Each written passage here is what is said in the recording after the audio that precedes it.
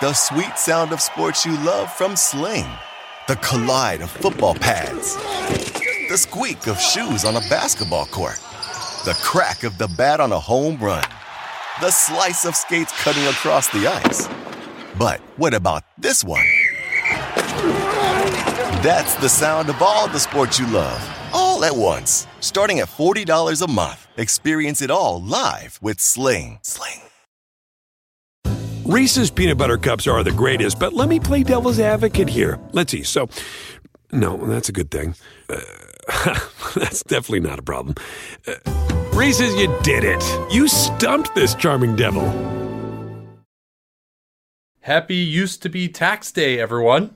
Getting back to our draft scouting, this will be the third profile that we've done. Usually do them towards the beginning of the week. We've already done James Wiseman. We've already done Anthony Edwards. We're going to do Isaac Okoro today, the big wing out of Auburn. I want to remind you, this is going to be the last time that we're going to put the Coronavirus Daily Podcast, the COVID Daily News, at the end of this. It is switching over to its own feed. Please subscribe to it there. Just search Nate Duncan in your podcast player. It'll come up. You'll find it, and you can give us a rating. More importantly, share it on social media. Tell your friends. Those in-person recommendations are the best. We're hoping to see if we can build that up to being its own feed and still be worth doing. It's I won't say that it's been enjoyable to do it, but it's been at least somewhat valuable, and you can also find a link to it at the pinned tweet on my Twitter at Nate Duncan NBA. All right, let's get started, Danny. Let's hear some about Isaac Okoro.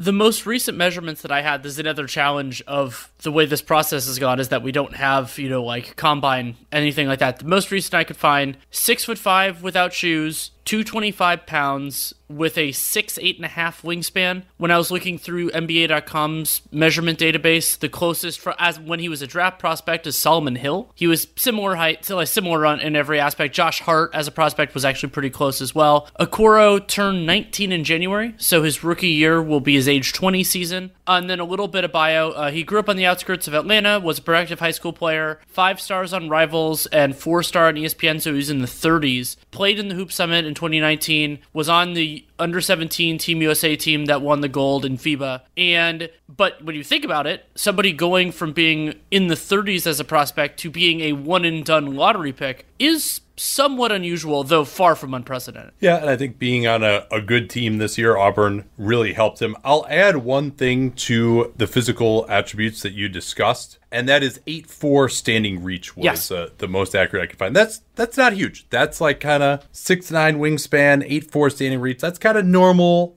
closer to like maybe big shooting guard size. That is not like big wing size. Like Andrew Wiggins, for example, is 6'6", 7'1" wingspan. When you look at some of the best defensive stoppers in the NBA, those guys usually have pretty close to a 7-foot wingspan and are a little bit taller. He's really more of a shooting guard size player, at least from a height, standing reach, and length standpoint. Right, and I actually think that's a worthy place to start, because Okoro, his best, the best parts of his film, the best parts of his reputation are on the defensive side of the ball, and I had to caution myself a little bit because Okoro is very much the type of player that I overrate as a draft prospect because he's smart, he moves his feet well.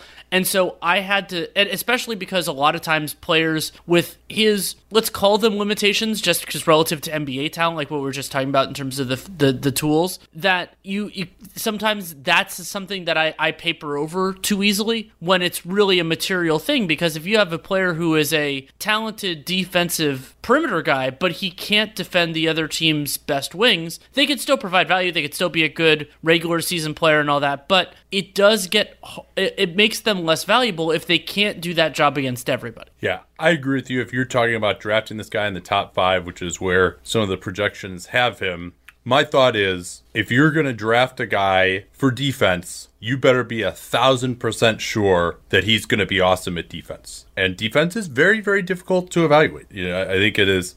We've seen a lot of players go from not really caring about defense to getting good at defense because that's what they had to do to survive. And a lot of times the guys who have the best physical tools also were really good offensive players. They come up and they just don't necessarily have that mentality. They have to learn it over years and years in the NBA, perhaps as it becomes clear that they're not going to be the offensive superstar and they have to find another way to make a living. So all that said, clearly, based on watching, and I know when you talk about limitations, you're talking more from a skill level, right? Absolutely. Not necessarily athletically. But like you, I really wanted to like him. Let's put it that way. Right, and for me, the first exposure I had to Okoro was actually not watching his film, but I chose to watch the game against Auburn when we were doing Anthony Edwards because I was excited that the possibility that Okoro was going to guard Edwards, which didn't really happen in that game. So I was focusing on Edwards and whoever was guarding him at the time, and I wrote in my notes, I think I'm seeing more that I like from Okoro than from Anthony Edwards in that entire game that I watched. Even though he wasn't the focus, he was just kind of,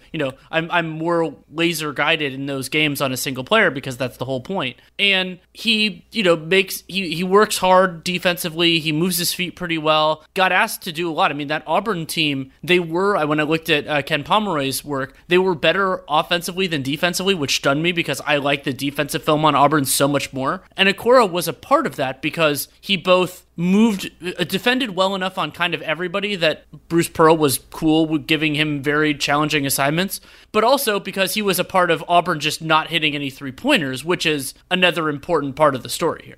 Yeah, absolutely. So also worth noting, too, from a statistical standpoint, plus minus was very good. They struggled in games that he missed, like they got blown out at Georgia in the second matchup with them that he didn't play in. So let's talk about his offense first, and then we can shift to that defense. One thing, an important bit of context that we probably should have discussed is the NCAA moved their three-point line back this year. Yes. 22 feet, 1 inches, same as in FIBA. It had previously been 20 feet, 9 inches. Way back in the day, it was 19 feet, 9 inches, the same as the high school line. About 10 years ago, they moved it back to 20 feet 9 inches, so 1 foot back, and then now they're at the FIBA line, which I think is a good and needed step. But the overall NCAA three-point percentage fell by about 1.5 points. We didn't finish the season, of course, but and that would make sense, right? Now we may see it catch up, right? It caught up eventually after they went back by a foot. But I think also the difference, even when I try to shoot it, the difference between that FIBA line and that previous NCAA line, that was basically kind of felt the same as the 19-9. It feels like a lot more, like it's more of a heave. It's much tougher to shoot a pure jump shot from back there. Probably something we should have discussed in the context of Anthony Edwards as well, because he was very focused on not taking any two-pointers. And so especially when you're looking at Okoro, who just turned 19 in January, this is, you almost have to kind of look at it more as like he's adjusting to a new line, right? Like this is, now you are about 2/3 of the way.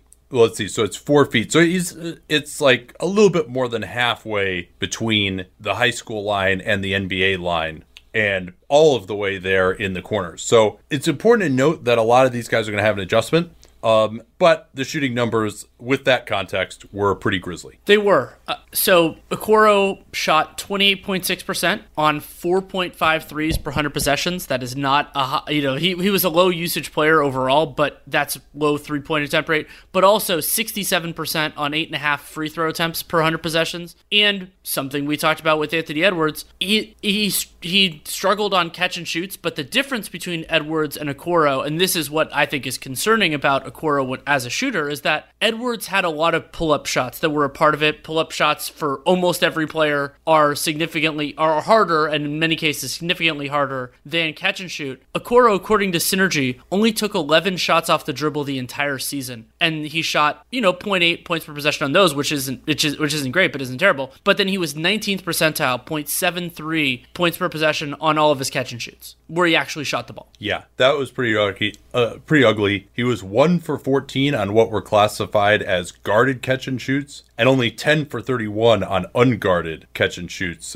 So those are some really ugly numbers. He's only taking about 2 threes a game, 2.5 threes a game, which is not a huge number. And he was playing a good number of minutes, 32 minutes a game. And now he wasn't on film, reluctant to take open shots. Like he wasn't just passing up shots that were wide open. When he did have the ball off the dribble, though, teams were backing way off of him, which, and enabled him to get a little bit of a head of steam going to the rim at times. We could talk about that. But yeah, pretty much no off the dribble game. He had a couple of step back threes going to his left at times late in the clock that looked okay. Form wise, though, I thought it looked okay. Like his elbow kind of flies out to the right. His right elbow, he's a right-handed player. But the left hand is not particularly involved. It's a little bit of a stiff shot, but it doesn't look totally broken. Like, I think he can at least get to be a passable three-point threat in the NBA in time, if not a true weapon out there. Beyond that, I worry that he didn't get a ton of lift, and he was releasing a little low. So when you also consider that NBA players are taller and faster and stronger, that he could get a shot blocked a little bit more often. Though Okoro, typically the shots he's taking are wide open, and so if maybe guys close out a little harder, but if they close out, then that can work. And that actually ties in with the most surprising positive for me from Okoro was I didn't love it. I liked his vision and his decision making. Yeah, better than you would expect for the type of player that he was, right, with slightly under 20% usage. Right. So the 2 dribbles and a good decision toolbox for him is very good. I thought that he wasn't making too many mistakes, but he was also finding like one pass away. He was making the extra read, which incidentally Anthony Edwards didn't do much, despite having the ball in his hands a lot. And that's nice. I mean, so if Okoro can develop the jump shot, I think he can become a solid enough complementary player. I thought he showed some decent vision and timing as a pick and roll ball handler. He isn't nearly good enough at that to use it as anything other than like a break glass in case of emergency if he has the ball with like 5 seconds left and somebody goes, oh shit, and sets him a screen. But at least it's nice to be 19 years old and to have better fundamentals there than a lot of guys do. So that was encouraging for me. But what I couldn't shake. Well, here, real quickly, I disagree with a little bit of what you said, but let's take a quick break and then Man, it is crazy to think that I've been working with Helix Sleep since 2015. And I think that's because my story with them seems to really resonate with listeners. If you've never heard it before, that was kind of the beginning of the direct-to-consumer boom. And there was another very prominent mattress company at that time that was trying to convince you that mattresses were one size fits all. They found the one formula, the one mattress that was going to work for everyone. My then girlfriend, now wife, and I ordered that mattress. We ended up having to return it because, hey, guess what? Not everyone is the same. And then she did some more research and found Helix Sleep. We took their sleep quiz and we found a mattress that actually worked for us and our body types. And Helix offers 20 unique mattresses. Everybody sleeps differently. And Helix mattresses are designed for specific sleep positions and field preferences, hot or cold, side sleeper, back sleeper. So take that Helix Sleep quiz, find your perfect mattress in under 2 minutes. And it's shipped straight to your door, free of charge. It's no risk because you really need to sleep on the mattress in your own home. You're like, well, how should I order this if I can't sleep? I'm like, yeah, you're not going to learn anything by going to the mattress store and sleeping on the mattress where, do I take my shoes off? Do I leave my shoes on, but then my feet kind of hang off the bed because I don't want to put my shoes on the bed? And is it weird that I'm laying here for more than 30 seconds? You can't tell anything under those circumstances. You might as well just order it, get it sent to your house, get that 100-night trial, their 10 to 15-year warranty, depending on the model. And there's never been a better time to try a Helix Sleep mattress because they are offering 20% off all mattress orders and 2 free pillows for our listeners at helixsleep.com/capspace. Easy to /capspace. We talk about all the time here on the program. That's helixsleep.com/capspace. This is their best offer yet. I can attest to that since I've been working with them for 9 years. And it won't last long with Helix. Better sleep starts now. Don't forget that /capspace URL to let them know that you came from us. Man, I just love American Giant. Just an amazing clothing company. I was reminded again of how much I love it when I drove from California to Montana over the All-Star break. And you know what it's like when you're on a long road trip and it's cold, particularly when it starts off warm in the Bay and then we get into some really cold areas. You're like, well, I don't want to wear like my jacket in the car, but then when I get out to fill gas, I'm going to be freezing. But the American Giant hoodie was perfect because despite being made out of a nice heavy material that'll keep you warm. It's not too hot as well. So I was able to wear it in the car, not be too hot, step out of the car, and still be warm enough when I was filling up gas or going into a restaurant or something that I didn't feel like I needed my jacket even when it was cold outside. These things are amazingly durable. I proposed to my wife wearing an American Giant hoodie in the Grand Canyon almost 7 years ago. I still own that same hoodie. I still wear it constantly. And American Giant has since spread out into all sorts of other types of clothing, like their premium Slub Crew tee, the No BS high-rise pant, the slim roughneck pant featured in Giant Magazine issue 2. Every American Giant piece is made in America and designed to last, no exceptions, and it provides year-round comfort. So find a closet staple for every part of your spring days at American-Giant.com and get 20% off your first order when you use that vendor code CAPSPACE at checkout. Easy to remember, we talk about CAPSPACE all the time here on the program. That's 20% off your first order at American-Giant.com. Don't forget that CAPSPACE code to let them know you came from us. Get to that. So you called his decision making very good. I wouldn't quite go that far. Obviously, it's a matter of degree. Like I said, I thought I did see some flashes from him as a passer. He also would have some just atrocious turnovers at times where he would just throw it to guys on the perimeter after he drove who weren't there. Also, we'll talk more about his drive game, but once he launched, he was much more of a 1 foot driver. Once he picked the ball up to go into that 1 foot move, he was shooting it, and he did end up taking some bad shots that way. He gets a little bit of tunnel vision. It happened a couple times in the Kentucky game I watched, where once he decided, so in that early stage when he gets the ball, and it didn't stick at that point, but you're right that it would stick a little later. Once he made the decision to drive, he wouldn't be evaluating the options as freely as he did earlier. Yeah, when he was kind of in pass mode, he would make the right swing on the perimeter. He would make some nice-looking skip passes. Out of pick and roll, if for some reason the defense double-teamed the ball, he hit the roll man with some nice passes over the top on occasion. And I thought, he kept things moving. I mean, he wasn't a high assist player by any means, 2 assists a game. So not too crazy there, but I thought he exhibited some decent feel for cutting. For example, there was one play where he was the inbounder. He inbounds the ball, and for some reason they double teamed a guy on the perimeter, like the guy who was guarding him as the inbounder goes and double team, so he just cut right to the front of the rim. I thought he had a good feel for kind of ducking him. Like he's not an absolute natural or savant, but he plays the right way, and I think it doesn't make a ton of mistakes.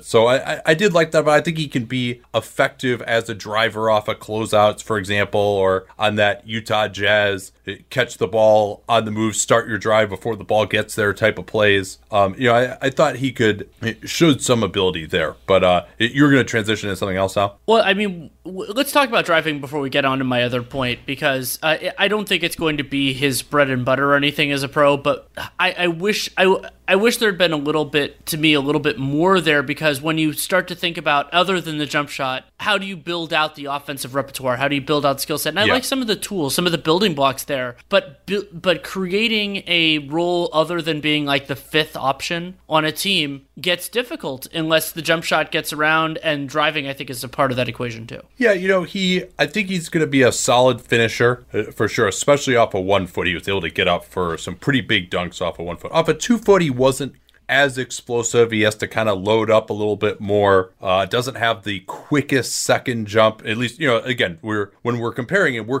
him to elite athletic players. Guys who really are so good athletically that they are huge difference makers on the wing at the NBA level. And so I don't know that he has like that type of pop off a second jump. Pretty good left hand finishing around the rim. He can do the same hand, same foot finishes as well from the left side. A pretty good feel overall for finishing. That was solid to me. And then his ISO game, the numbers on that were actually pretty solid.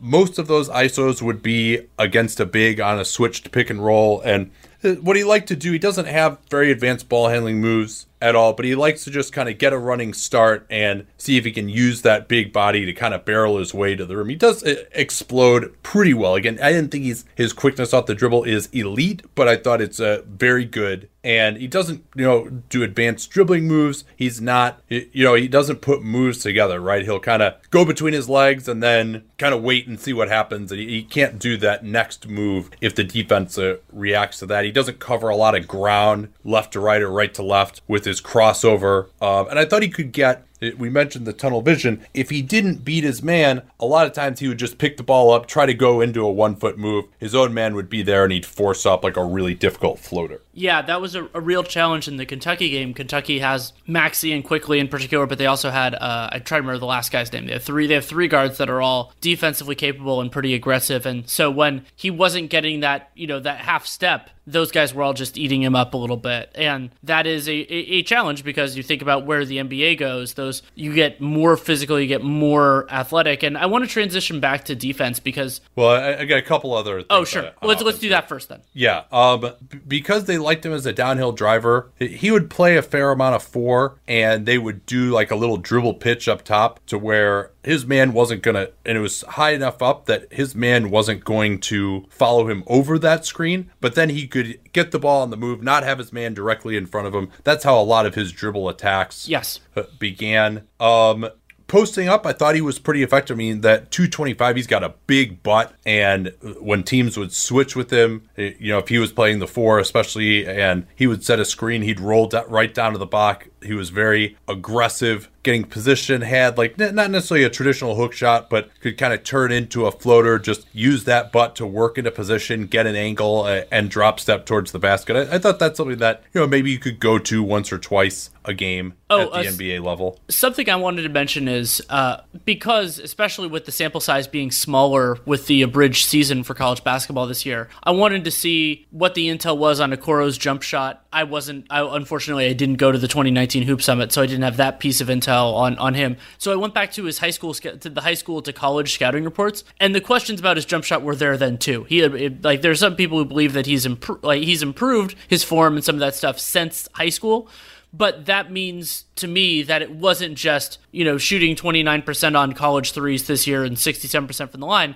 That wasn't bad luck, and he's a better shooter than that. It's that he has real work to do. Yeah, I agree with that. And the other thing I'll say, too, he is a threat on the offensive glass, much more than the defensive glass.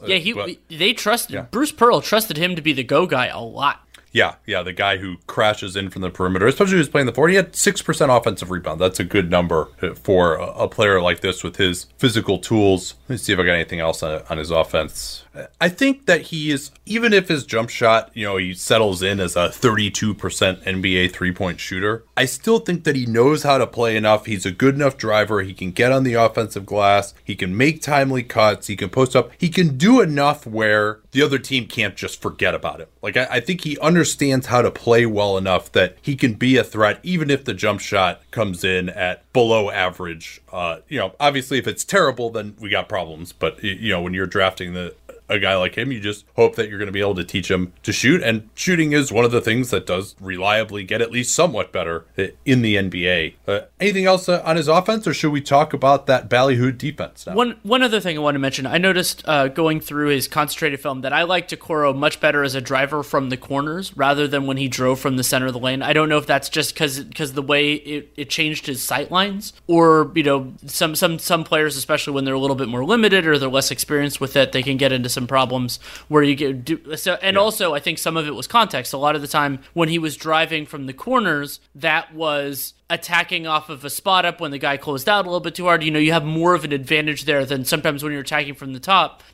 It can be more of an ISO. The guy's a little bit more settled. So that was just something I noticed, was he looked more comfortable. He did better, was creating better separation from covering from the corners and then from the top down. All right, let's talk about that defense now. I mean, just in terms of his effort level, his awareness, I came away not unbelievably impressed, but impressed. He plays the right way. He hustles after loose balls. I thought in the 2 full games that I watched, in addition to watching a bunch of his offensive plays, I only really saw one play where his effort could have been a little bit better, where a teammate took a bad shot and he didn't get back on defense quickly enough and gave up a corner 3 to his man. he just never gives up. Like, he executes the scheme, he denies out in the perimeter and takes away easy passes. That was something that was a part of their scheme. If he's guarding someone in the post, he'll try in front of, make it difficult to get the ball in. He is excellent at boxing out. He doesn't have a high rebound rate at all. His offensive rebound rate is almost as good as his defensive rebound rate, but he does a great job when and they switched a lot. He's got that big 225-pound body. He would turn around, get his butt onto guys, and do a great job boxing out, so that, especially when matched up against a big, so that his teammates could get the rebound. So you saw a lot of the plays that he would make that you would say, oh yeah, I understand why this guy had such a good plus minus. Good awareness as well as a help guy. I mean, just his recognition from the weak side was something that really stood out to me, and it usually doesn't for a 19-year-old. Totally, right. And even, not only just coming over, making some verticality plays at the rim, but also, like, this is an example, you'll see this a lot of times, where he's getting posted up, but the guy doesn't have the ball yet, and someone tries to drive, and so he fights his way around that guy who's trying to post him up, gets in front of that guy, and takes a charge, right? Like, he doesn't be like, I'm sealed off, I can't do anything. No, he keeps fighting, keeps working at it. Really impressive. A lot of his steals, he wasn't a huge steal guy, slightly less than a steal and a block per game, but slightly less than one steal, slightly less than one block, not combined. But a lot of his steals were just sprinting a guy down from behind and knocking the ball away. They did a fair amount of full court pressure, and just his effort level was really, really high. I was very impressed. I don't think he is quite like a shark, though, defensively, in terms of creating turnovers. Would you agree with that? I would agree with that. Yeah, he's more of like making sure his man doesn't beat him rather than trying to really gum up the works like somebody, let's say, like Chris Dunn does.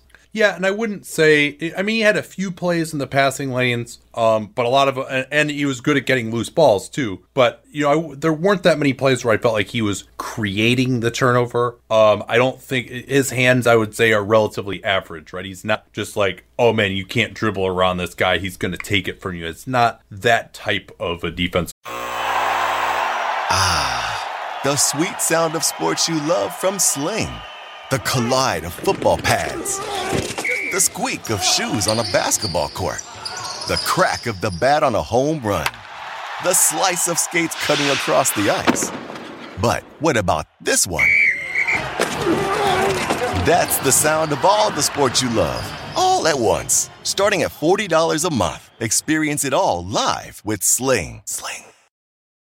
Anyone who's seen our YouTube videos knows that I don't wear formal stuff all the time. So when it's time to dress up rather than dress down, I highly recommend Indochino. They were the official outfitter of my wedding. I got my tux from there. All my groomsmen got their sport jackets from there as well. I felt really good about having them be the outfitter of my wedding because all of my groomsmen were going to get stuff that they could continue to wear that fit them perfectly. Because when you go somewhere else, you're not going to get something that's made for you. So why not measure yourself in 10 minutes or visit a showroom rather than feeling like you're wearing somebody else's suit that they tried and failed to tailor for you. And not only does Indochino have the suits that made them famous, but now they've got everything. Blazers, pants, women's wear, outerwear, designed and made for you. Hundreds of high quality fabrics to choose from. European wools, linen, cottons, tons of colors, tons of patterns. You can customize things like the lapel, the vents, the pockets, and you'll get a piece that is personalized for you in fit and style. Level up your game with Indochino. Go to Indochino.com. Use the code CAPSPACE. These are CAPSPACE we talk about all the time here on the program to get 10% off any purchase of $399 or more. That's 10% off at Indochino, Indochino, Indochino.com. And don't forget that CAPSPACE code to let them know that you came from us. Player. The other concern that I had with Okoro is at the college level, it wasn't a problem for him to slide positionally. He was, his default was, you could say, like a 3 or 4, depending on what Auburn wanted, but he guarded people all over the floor. That's the way it worked. He spent a lot of the Florida game I watched guarding their ball handlers and did a pretty good job, but I'm genuinely concerned, as I am with almost everybody who's not just that world-class level of athlete. I know I saw some Iguodala comparisons floating around with Okoro, and to me, as somebody who went to a rival college of Andre Iguodala and saw him play a ton in person. To me, the film I watched on Okoro, he was not that level of athlete. And the mental... and Iguodala is another one of those guys with the 7-foot standing reach. And another player, not standing reach. And another one of those players who had a much larger offensive workload and then transitioned after, having a higher usage NBA start to his career than Okoro will have, into being a different kind of defender. Let's save the comparisons for the end when we really try to. But what I wanted to get at is that I'm concerned that when Okoro shifts to the NBA, that versatility is going to tone down a lot. And at first it was the bigger guys, because there were times where, going against closer to NBA talent, Kentucky had some guys. When I was just watching the randomized film, I watched a fair amount of Okoro defense there too. And you don't, in the SEC, really anywhere, you don't play a ton of NBA caliber frontcourt players, and he had problems there. But then what I really started to look at in the Kentucky game, it's part of the reason I watched it, is those really quick guards. And then when you ratchet up the athleticism getting to the NBA, just the 20th most athletic point guard in the NBA is still quite good. And Okoro's not going to be great on those type of guys. And so I think that he becomes a lot less versatile physically. The mental part of it, the effort part of it, I think that'll all still be there. So what that translates to is the question of whether he'll be an elite or a very good or a pretty good defender. I'm much more skeptical of the elite and very good parts of that, while still liking a lot of what he brings to the table. Yeah, I thought that I'll echo what you said about his feet not being that quick.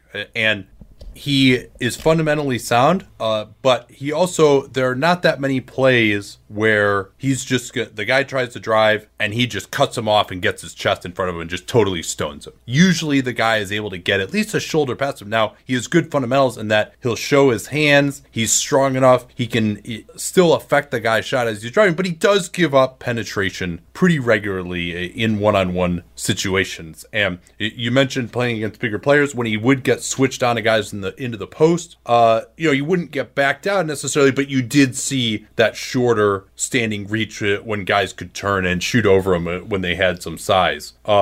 I'd like him better getting through screens, either on or off the ball. I think that he can compete. He's got that strong body to create some space to get over the screen. He doesn't give up. I think I like him better at navigating screens than as just a straight one-on-one guy. Let's see, what else did I have? I thought that he showed good awareness doing stuff like switching off the ball, like if he was playing the 4 and they would switch at the point of attack, so the point guard was on the center rolling to the rim. He did a good job of picking that guy up, kicking the guy out who was the smaller guy back out to his man on the perimeter. That was pretty good. I think he doesn't really make guys uncomfortable defensively, in part because he's not totally cutting guys off. A lot of times when steals happen is you move your feet, you've cut the guy off, now he's not a threat to go by you, and then you can kind of take a chance to reach in and go for that strip move or tap the dribble away. We didn't see those type of plays. He's not unbelievable hands there. And a point I wanted to make on that, so Okoro's the isolation defense stats are phenomenal. I mean, opponents had a 0.45 points per possession on 20. It's only 29 possessions that Synergy counted it. But when I watched all of those, what I noticed was he did a pretty good job, keeping guys in front of him. But as you said, he wasn't really cutting them off, and they were getting a half step more often. But then when I switched and watched the pick and rolls that he defended, then that's when I started to see more of a solid defender rather than a true standout, because there were times when he was conceding too much on the drive. I liked a lot of it, but there was,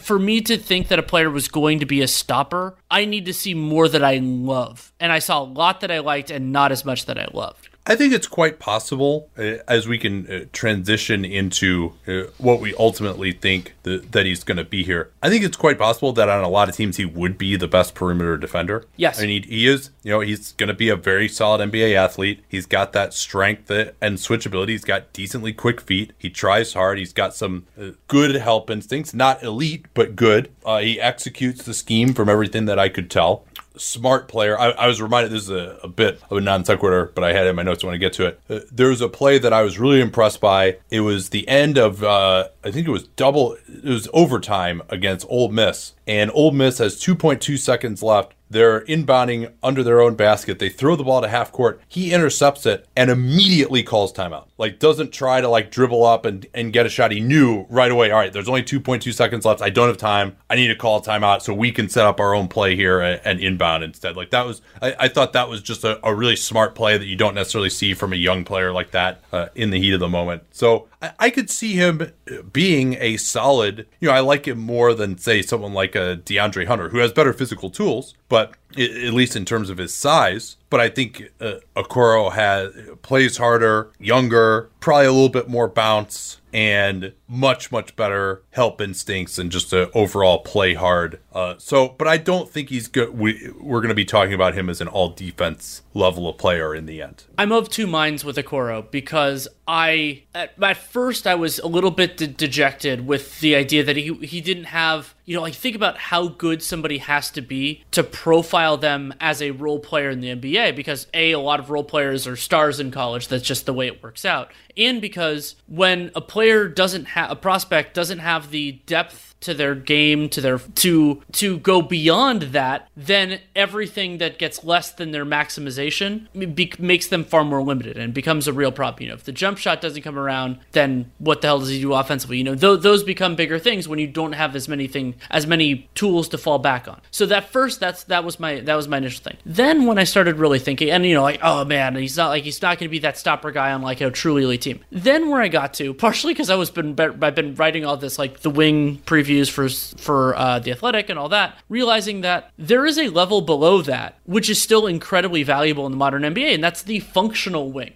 They're not going to be necessarily a key player in a championship series, but they can be an important part of your regular season rotation, and they're not going to kill you even against the good teams. They're just not going to be as big of a strength. And I think that's where Okoro's going to end up, and I would love it if his motor and all of that led to him being more coachable, putting in real work on his game, and cleaning up some of the negatives that need to become at least passable, if not positives. So that's where I ended up, was the idea that not everybody has to be a superstar. Not everybody has to be there on the wing to be valuable, to be a player.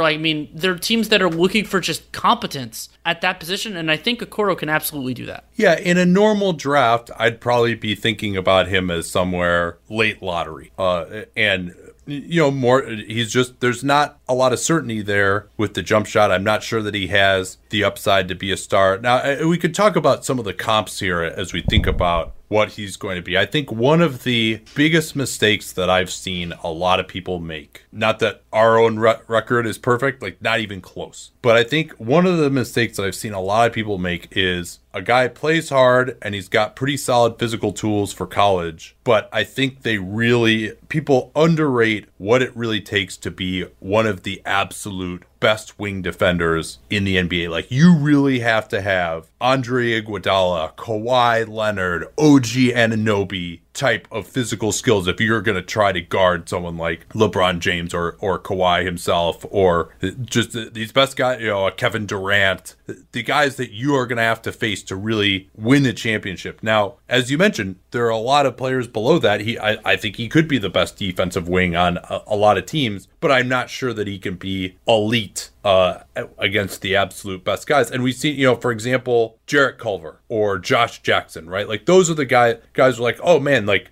these guys play pretty hard. They got pretty decent physical skills, but they weren't quite what it needs to be physically to be the best. They didn't have the type of athleticism. In Culver's case, they weren't necessarily strong enough, and probably both of their cases. Okoro is strong enough, at least. I'll say that. But they don't have quite that 7-foot type of wingspan. It's just like, you want to believe in that type of player, but I try to be conservative on that sort of player, where I'm going to say, hey, you really have, Andrew Wiggins was another one. It was like, oh, well, at minimum, he's going to be this, 3D, like, and he has more of the physical tools than maybe some of these guys, but doesn't have people the assumed it defensively with Brandon Ingram too. Yeah, that's another one, right? Where I think it seems to me a lot of people just take for granted that these players are going to be awesome defensively, and the hit rate on that seems to be pretty low to me. I think we just ascribe more certainty than is warranted to players' defensive outcomes, and you really have to look at it more like you would a player shooting. Sometimes it's going to turn out, sometimes it's not. And if you want it to turn out, you damn well better have like awesome physical tools. The thing that scares me about Okoro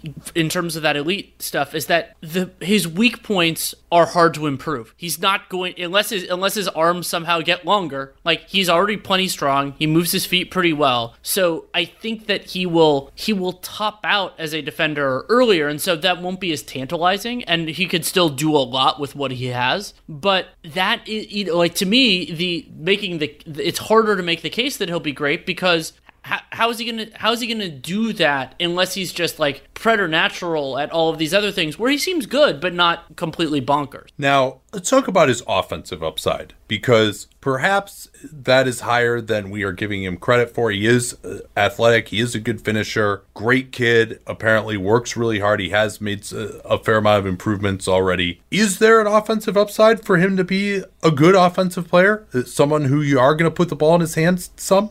I think of it more as a like tertiary ball handler, complementary player, but he could do that well. And not everybody needs to be the 30 usage dynamo type of player. Yeah. If other teams can guard him and he makes good decisions when they close out, then teams will be thrilled. You don't kind of, if you could reach, and I know Sixers fans were aggrieved at moments in time, but like the good times for Robert Covington offensively, if you could reach that kind of a level, as long as there's always going to he's already a better driver and decision maker than Robert Covington. Covington is just kind of a one-trick pony with his three-point shooting. Right. But the idea being that if teams have to guard you enough, then your team is getting a lot of the ancillary benefits, making life easier on the guys who actually have to do the heavy lifting. And I think that Okoro can be that guy, but it is not a guarantee.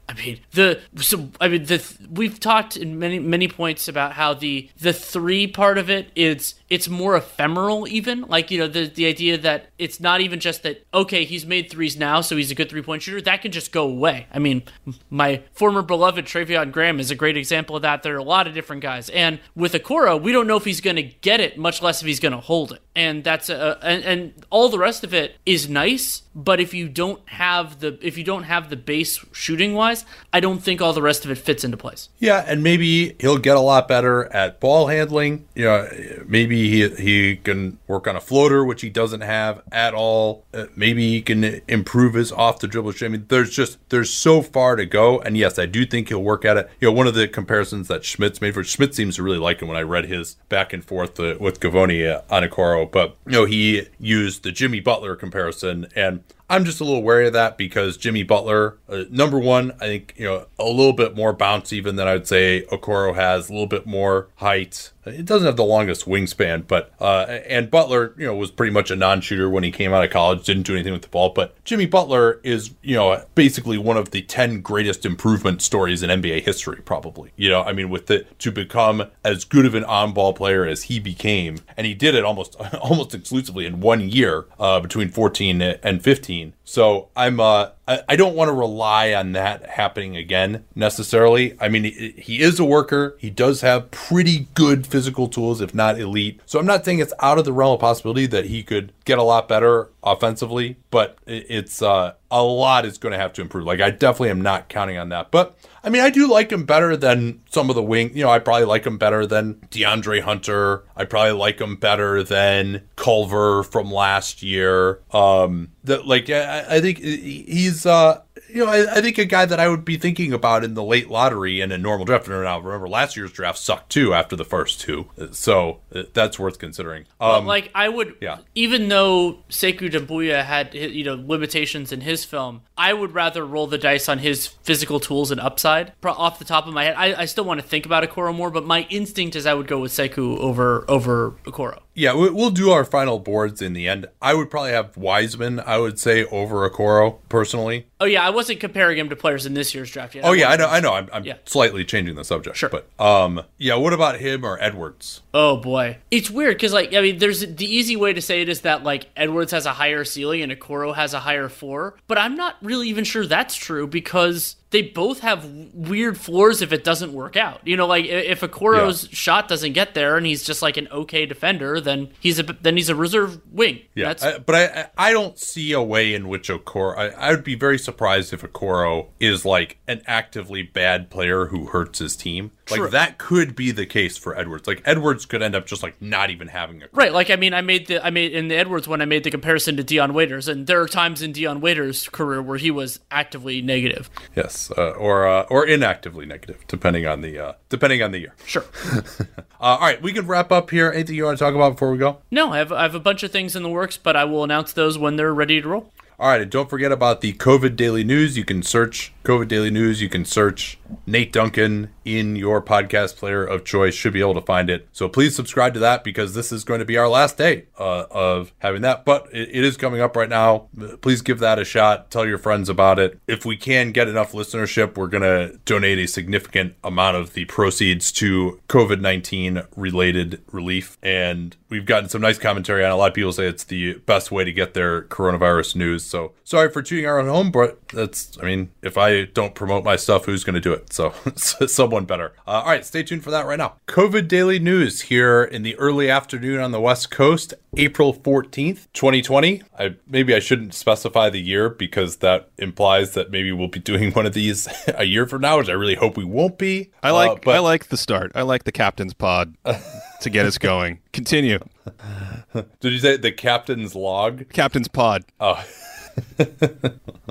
Yeah, what star date is this? I never quite got the exactly the nomenclature down on that in Star Trek. But anyway, this is a news podcast where Ben Taylor and I, my co-hosts, go through all of the news. We spend hours reading all the most relevant news every day, and we try to give you the stuff that is going to be the most interesting, the most important for your daily life, the most important for trying to assess not only where we are now, but where we are going. And if you want to support this podcast, the first thing you can do is tell your friends about it if you think it's good. And secondly, you could subscribe at patreon.com/Duncan LaRue, since we are not ad supported as of this time. Let's get started here, bud. What do you want to look at first? Well, do you want to talk about some CDC and WHO guidelines that have been discussed in the last 24, 48 hours? Yeah, the WHO as a general proposition, World Health Organization, they are trying to put out some guidance for governments that are considering lifting restrictions. And their Director General Tedros, this is a tough one. So, yeah, I always heard him referred to as Dr. Tedros before. This is you got two other names. Let's go with Dr. Tedros. Yes. Our source has a longer name, but we won't butcher it. Yeah. So, what are the 6 criteria that the WHO is recommending be met before a reopening occurs? So the 6 that are laid out from Dr. Tedros: transmission is controlled, systems are in place to detect, test, isolate, and treat every case and trace their contacts.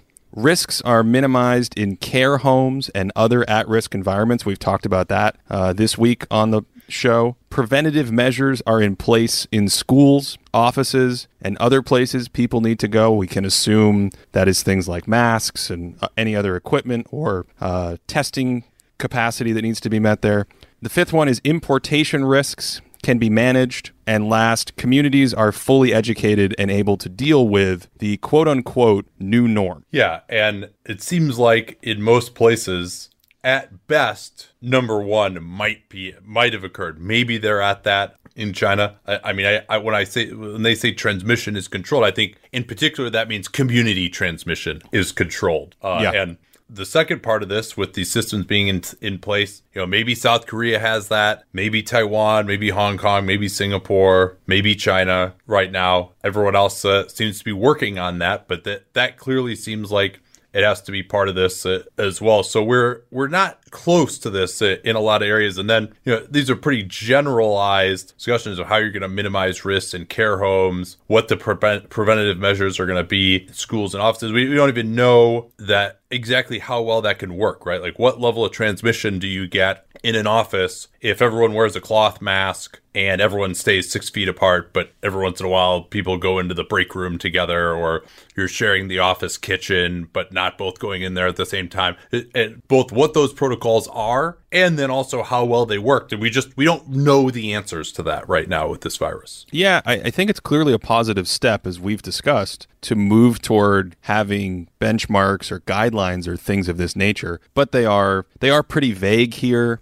And to your point, what does it mean in a workplace or in a school to have quote unquote preventative measures or some of the other language that's vague? So I think it's a movement in the right direction, but still, as we've discussed, probably need to get more specific, especially since each country, each city, each institution that tries to reopen is going to have different nuances that they need to account for. And there's just so many potential points of failure, too, as you're talking about reopening. And even if you just take the example of one office or one factory, okay, number one, what measures should even be implemented? Cloth masks, distancing, certain number of employees are only allowed to use the bathroom one at a time. I mean, just think of just the myriad things that could potentially cause transmission. Then there's the question of enforcement. If you're going to allow this factory to reopen, in any other type of worker safety thing, you have periodically people checking in. Is there going to be some sort of reporting mechanism for employees to say, hey, these measures aren't being put in? And then you also have enforcement of just management for the workers, right?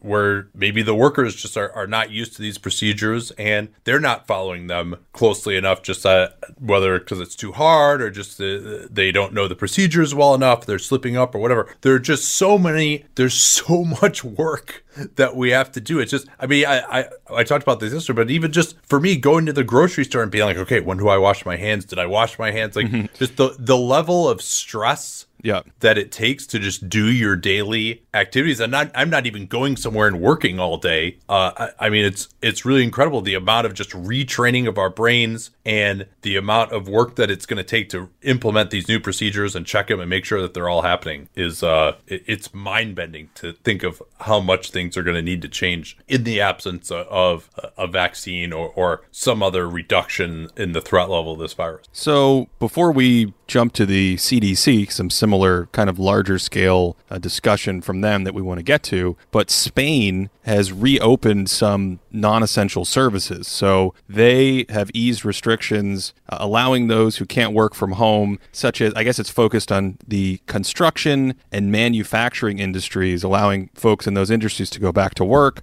It accounts for about 300,000 workers, but to plug into this conversation, what those measures are to actually allow this to happen. What is different between 3 weeks ago and now? The only thing I can tell in terms of the announcement of this in Spain is that the government said police would begin handing out 10 million protective masks at metro stations and other transportation hubs, while reiterating guidance on social distancing and regular hand washing. So, WHO puts out one set of guidelines. Other countries are going to do different things. In Spain, what are your thoughts on that, Nate?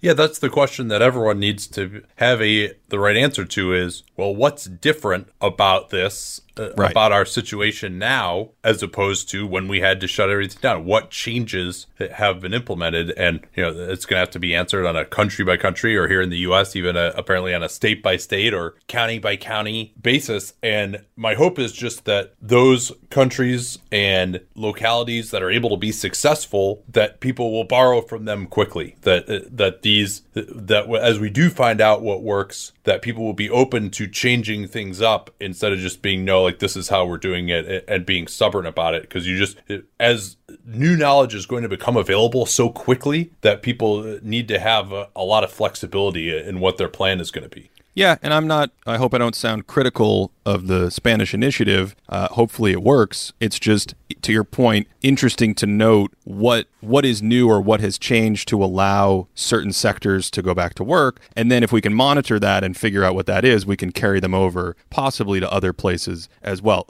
You want to talk about some of the CDC stuff? Yeah, absolutely. So I think it was about 2 weeks ago now that we did that episode on, hey, what are we really going to need to do to reopen? And this is some of the first discussion that I've heard in the U.S. of us actually beginning to ramp up to the level that it is needed. although it does seem still more theoretical. And a lot of this is from Robert Redfield, the CDC director. Is that right? Yeah, I actually want to start by talking about an op-ed from Tom Frieden, who was a former director of the CDC under the Obama administration. So here are some of the ideas that he came up with. Basically, a giant public health effort. He's saying, hey, the CDC really needs to be the leader on this. They have the resources and the expertise, maybe more of the latter than the former at this point. But he says they need to lead a giant public health effort to trace and track contacts of COVID-19 patients. And for comparison, in Wuhan, reports were that they had 1,800 contact tracing teams of 5 people, each led by an epidemiologist. So that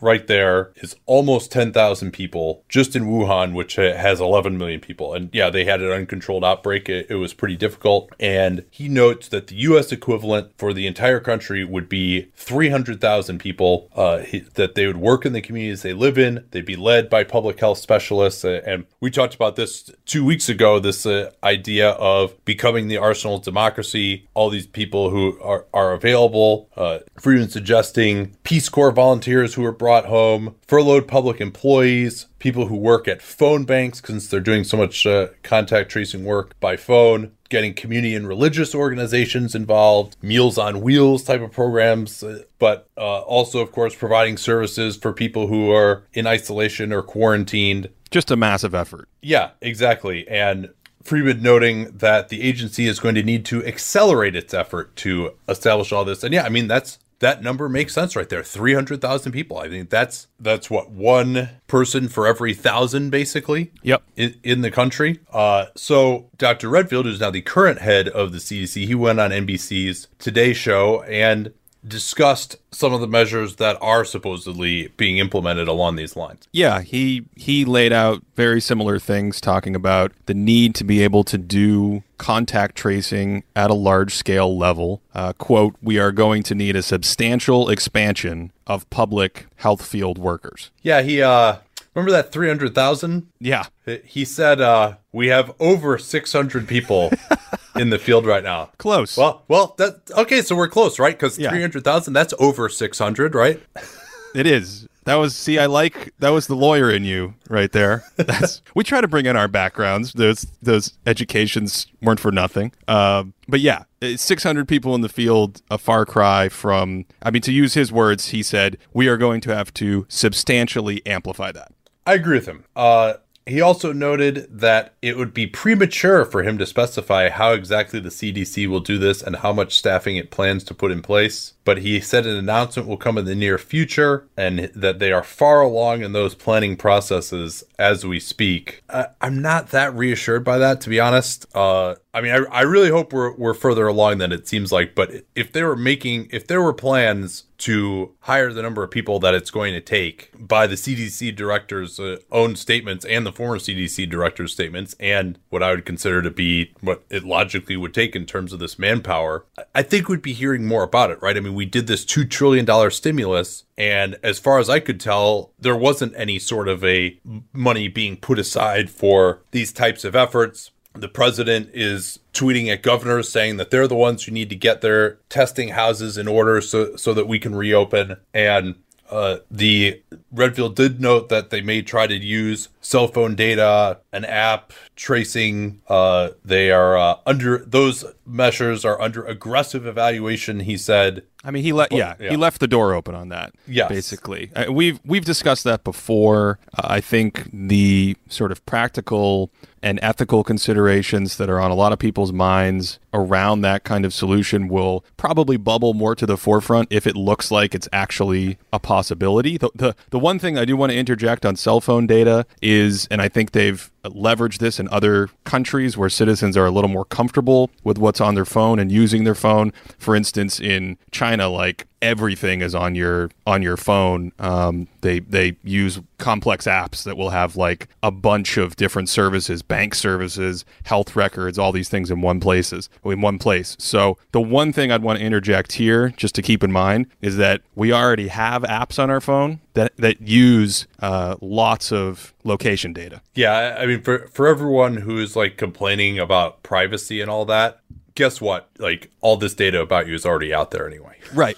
I'm not saying that to alleviate concerns about privacy, but your apps and all the things where you like that data is just already existing on many of our apps as we go around anyway. And so I think for other countries, it was just a simple matter of leveraging that toward the focused effort of trace and track. Yeah, I mean, I do have concerns about privacy, as I'm sure many people do, and you would want to have a clear sunset provision for when this crisis is over of any provisions that are going to use this to restrict people's movements, etc. But at this point, nobody has any freedom to go anywhere because this virus is around. So yes, restricting the freedom of individual people who might have the virus or who need to be quarantined. I mean, there is a substantial net gain in freedom, in my opinion, for if you implement these procedures for the whole country, because I might actually be able to leave my house.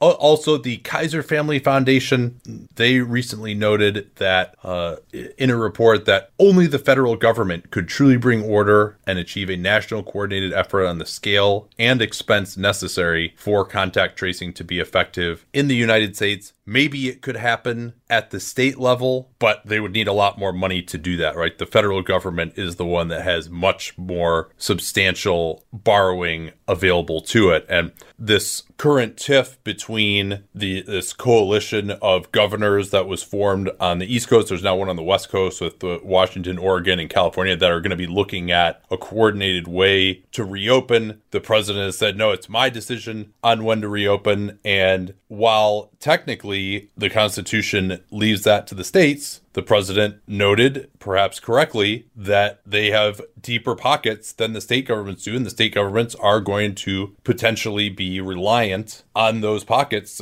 to make any of their plans work. And so that is some leverage that the federal government is going to have over the states. Now, clearly, it's quite unproductive to be having this fight. We don't need to get into that much more. But as this develops and as a plan is created, we've tried to stay out of the political stuff as much as we can. But this is obviously going to be an issue in figuring out what the plan is going to be to get us back, because we still don't really have one. My assumption on this particular quote extends to the idea of communication across large projects, large-scale challenges. I've worked on these projects in my past life, and if you go back to the Defense Department kind of response to September 11th, post-September 11th, they said we need to coordinate information better. And we saw the same thing happen in Obama's departments, where he said, look, the thing we're learning when it comes to infectious disease control is we want to have sort of a larger scale, more centralized place where we can pass the information through. So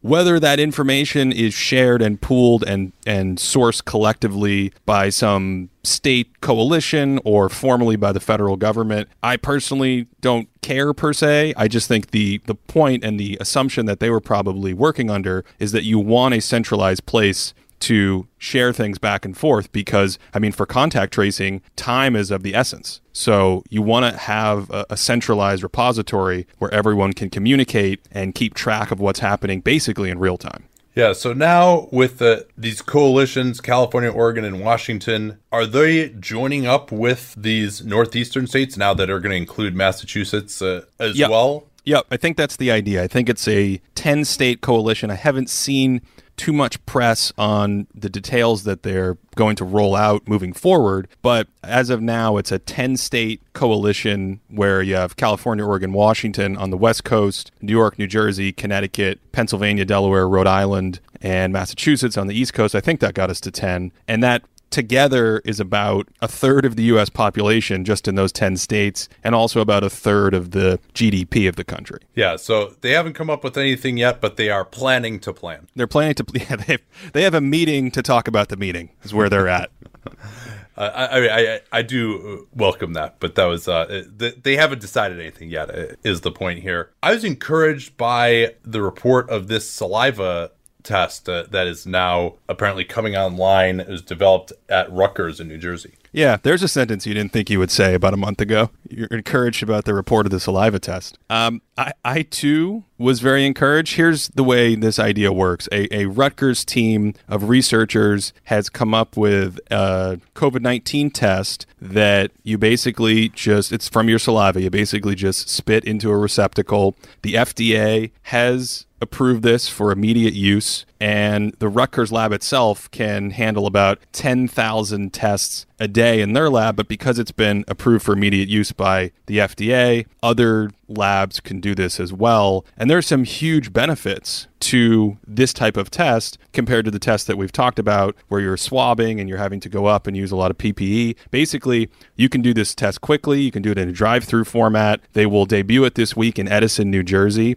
And according to Professor Andrew Brooks, who's a chief operating officer and director of technology development at this Rutgers center where they developed this, he describes it as a game changer on 3 levels. The first is that we are looking at a potential shortage of swabs globally, and so this can alleviate that because you don't need the swab to take the test. The second is it reduces the need for personal protective equipment for those providing the test. If you imagine having to do a swab, we've talked about it, you have to get up close, and transmission at that distance is dangerous. Loads are high potentially, and here you could just give someone the cup and they could give it back to you just like we do our delivery drop-offs on the front door.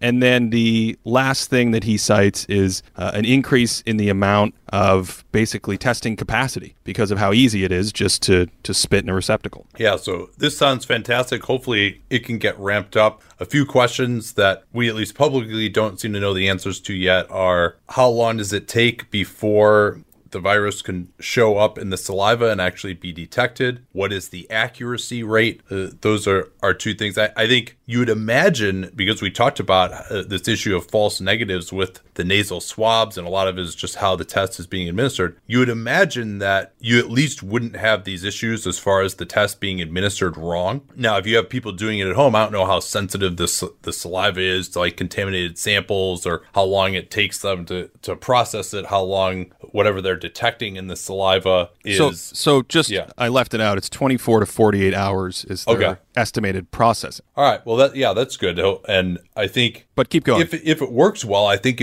this would hopefully be able to reduce the problem of false negatives also, and PPE. I mean, all of it seems like it could be fantastic. Hopefully it's not too good to be true, but you would think that if this does work this well, it's something they would want to ramp up very, very quickly. Yeah. I mean, we don't know the accuracy pending because that's a big issue, but if it works well, it goes back to another point which we've talked about before for moving forward, which is the ability to retest rapidly. So it's one thing to have a test and be able to contact trace in 24, you get the test back in 24 hours. That's enough time. We've talked about that before. But the other thing is, to the false negatives, if you can easily get tested, especially if you're in a job that might require it or something, once every 5 days, once every 10 days, whatever it is, to me, that's a game changer compared to all of the overhead and the risk that goes with the swab method. Yeah, and hopefully we could even get to the point where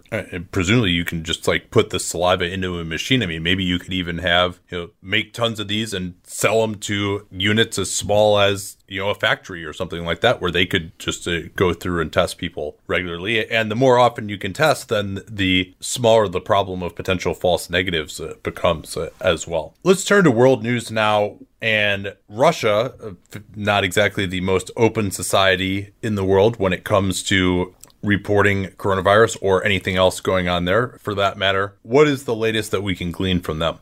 So Russia is starting to have, at least in the official counts, the signs that we've seen in other countries of potentially a large outbreak. So on April 7th, which is a week ago as of this afternoon, they had their first day where they added 1,000 new cases in a day. And then in the last few days, we've had over 2,000 cases in Russia. That brings them to over 21,000 cases total with that, steep, quick, exponential looking growth right now in case count. And 11,000 of those cases alone are in Moscow. Yeah, and there hasn't really been any discussion of some wide-scale testing effort in Russia that would lead one to indicate they're catching all of the cases that are out there right now. Yeah, and not just that, but the idea that they don't also have a huge federal response to this. That's something where there's been a little criticism internally saying, for instance, Moscow, it's kind of the lead on this has been left to the mayor of Moscow, and he's enforced some lockdown measures, including the introduction of a controversial digital tracking system that is designed to help keep residents inside. But it's not something where there's this huge federal effort that's been thrown at it so far. Yeah, we saw Putin with a few comments where he was encouraging local governments to take action, indicating that it appears to be their responsibility. Another indication that things may be pretty bad in Russia right now is the number of imported cases that they're getting in China. Yeah. So that's another thing. They are basically tightening the border. The Chinese are, because of all these cases spilling over from Russia. The border essentially remains closed except to Chinese nationals right now. And the land route, the city that you can access has become one of the few options for people trying to get back. And in that city, they've basically said, hey, all these people are pouring in from a potentially contaminated area. Now they're going to mandate 28 days of quarantine in addition to nucleic acid and antibody tests from all arrivals coming from abroad. That city, by the way, is Swifen. I have no idea how to pronounce that. It's a strange pinyin to me. Another thing that we can add here, according to a Bloomberg article, more than half of the coronavirus infections reported by China on Sunday stemmed from one flight from Russia to Shanghai on April 10th. And that would certainly seem to indicate that infections in Russia are pretty widespread. If you have this many people coming in to China on one flight from Russia with that level of infection. Yeah, that's not a good sign. Now, China has also come under fire, justifiably so, for the issues with the African community in Guangzhou. With about 4,500 Africans live there. It's the biggest African diaspora in Asia. And after 5 Nigerians reportedly tested positive last week in the city, according to Chinese state media, they broke their quarantine and infected the owner of a local restaurant and his 8-year-old daughter. And then another Nigerian man who tested positive, again, this is according to Chinese state media, he was accused of assaulting a nurse while trying to escape his own quarantine at a hospital. And unclear what the truth of these reports is, but that has led to a really disturbing amount of racism against the African community in Guangzhou. Yeah, and the one that I saw, some of you may have seen this as well listening, was this issue with a McDonald's shutting, basically having a sign out front that said, from now on, I'll quote here, from now on, black people are not allowed to enter the restaurant. In a statement that was sent to Inkstone on Monday, McDonald's China did confirm that this branch in Guangzhou did introduce this ban a couple days ago, April 11th, but they have been told to stop the actions. They issued a statement of apology as well. Yeah. Also note that McDonald's businesses in China and Hong Kong are majority owned by a state-owned conglomerate and its private equity arm. And beyond that, a bunch of photos and videos posted on social media showed Africans sleeping on sidewalks, waiting under shop awnings after being ordered out of their apartments and hotel rooms. Others videos showed Nigerian diplomats delivering food in the pouring rain to these evicted individuals. And another video showed Chinese police in riot gear herding African men along a street. And the U.S. consulate in Guangzhou warned African Americans about potential discrimination. That the U.S. consulate stated that police had ordered bars and restaurants not to serve clients who appeared to be of African origin, and said also that local officials are implementing mandatory coronavirus tests followed by mandatory self-quarantine for anyone with, quote, African contacts, unquote, regardless of recent travel history or previous quarantine completion. So this is hopefully something that's not going on everywhere in China, but it is a sobering example of how easy it is to go out of control with stereotyping and racism in the midst of a pandemic. It's something that sadly has been a constant throughout human history in the midst of these kind of crises where the blame game gets started. And you do have a need to perform some type of grouping of people because that's how this virus spreads. It spreads among groups. It spreads among people who had contact with one another. That's what contact tracing is all about. But clearly just saying, well, you have black skin and you're in Guangzhou is going way too far with that. And so when you're getting beyond, it's so easy for people to go beyond the rationality of, okay, we know this person had contact with this person. They're in a group together. We've seen an outbreak in this area to say, oh, well, now we're going to start classifying people on the basis of skin color and not whether they've actually had contact with someone who might be infected. Yeah, it's the wrong grouping characteristic. Putting my behavioral science hat on, I definitely see it as a trend in human behavior, just for some perspective, by the way, because at least in the States, we have a very, very long history of integrating different ethnic groups. But in other countries, I have family in China and Taiwan. It's a very homogenized place. So there isn't the long history or experience of dealing with these things, and it's very easy to see how in a real-time sort of crisis development thing, you want to be able to categorize I thought you provided a good example there, where if you're contact tracing, your category group would be maybe everybody that had contact with you. But doing that by skin color or hair color or the pants you like to wear or something is this instinct to try to solve a problem, but going way off course in a way that makes no sense. Yeah, and you combine that with just the general angst and anger that people are going to feel in the midst of this sort of a crisis. Right. And you really can run into problems. There's a desire to want to feel like you have control and to identify something that is actionable and solvable. Oh, I've identified, we'll be okay, we'll be safe from the virus if we just get rid of this person, this group, whatever. And in fairness, we're seeing the same thing, we've discussed it a little bit, we're seeing the same thing in the medical community where if you see a particular treatment that works, instead of really thinking about the mechanistic cause of why it happened or giving it the full lens it needs to understand what works, you latch onto something quickly and you say like, okay, yes, everybody, let's start drinking orange juice and the virus will go away or whatever. Not that doctors have said that. Yeah, and clearly our record here in the U.S. is not perfect on this either. We've seen plenty of racism towards Asians in particular with the virus having originated in China. And so now people are blaming Asian Americans who have absolutely nothing to do with that for this issue. Another piece of news, somewhat same vein, the city of Heilongjiang is going to reward residents who report on illegal migrants amid the growing risk of imported COVID-19 cases. This is per the Global Times, which is basically the Chinese English propaganda arm. They are going to offer the equivalent of $450 to anyone who turns in an illegal immigrant, essentially. This is where I press my button so I can pass on my rant. What's next? Do we have anything more uplifting than this? No, I mean... I guess Taiwan had no new cases for the first time in over a month. Yeah. Taiwan is probably doing about the best of anyone right now. We probably got more stuff to share on China still. Okay, keep going. I could save some of that for tomorrow, but... I'm buckling in with the rest of the listeners right now.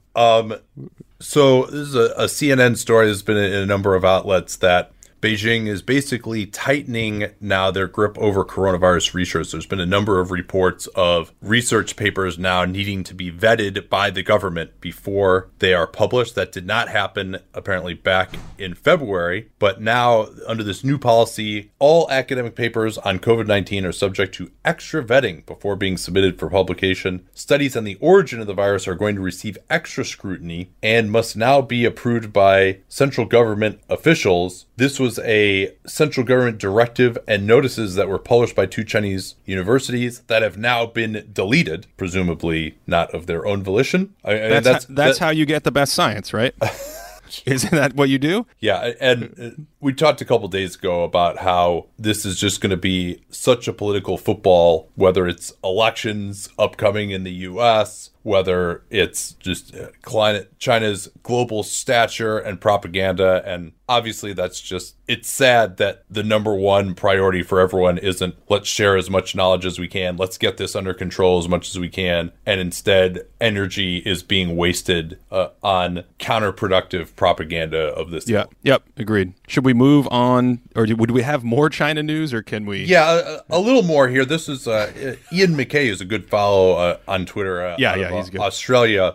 He noted that China hasn't published any community level serology. That's what we talked about many times as a sort of post hoc test to look at antibodies within the population and determine how many people ultimately had the virus. And you would think that those studies, they're way ahead of us, should have been done. We could learn so much more about the virus from those, but oddly, no such studies have been published. And usually what's going to happen with those studies is they're going to show, especially when you didn't have that much testing capacity in the beginning, that there's a lot more spread throughout the community than was known at the time. And now with all of these allegations that China is covering up, I think some of those are true. I think others is just, everybody is having trouble testing enough to show the true extent of the virus and capture every case. But now, now the Chinese, wouldn't surprise me, I don't know this for sure, but it's weird that we haven't seen these studies. They have an incentive to not release studies like that because it's going to show that the virus is more widespread, and that's going to get interpreted in a way that they're not going to like and make it look like they were hiding stuff, even if whether they couldn't capture it, and because nobody can at this point in time, or because there was a cover up along the lines of them denying those asymptomatic cases that we talked about in that government document that was leaked. But once again, it looks like we could learn critical stuff from a real study that would show what the extent of the virus was in China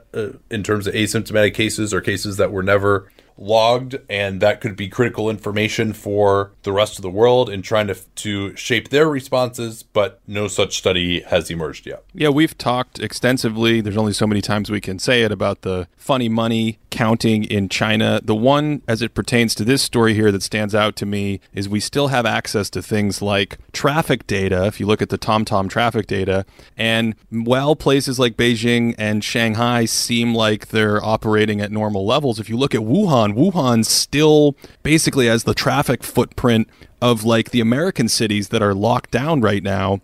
And we're out in April, and, the Wuhan outbreak was back in December, possibly November. So I don't know. The one thing I will say about the funny money is, and we've discussed it before, some of the reports that came out from the off the ground in Wuhan early on, joint reports with WHO and things like that, all these medical studies, the data there, at least in the studies, seems to match what we're seeing in other places in the world. And so in that sense, it was valid, helpful information, but that doesn't mean that there isn't a bigger picture behind that as of right now is being obfuscated in some way. Yeah, there are also official reports from the Chinese government on the economy showed that the Chinese manufacturing and service sector activity expanded in March unexpectedly after some bad contractions in February, which is when they had the heart of their lockdown. But a Barron's article cast some aspersions on that data. They used data from a company called SpaceKnow that monitors economies around the world from space, and it shared with Barron's weekly data that it compiles from 3 satellites that look at infrared signals from China, and it's looked at 5,000 locations using infrared data that are key in China's supply chain, and that data showed a deep ongoing contraction. The Chinese economy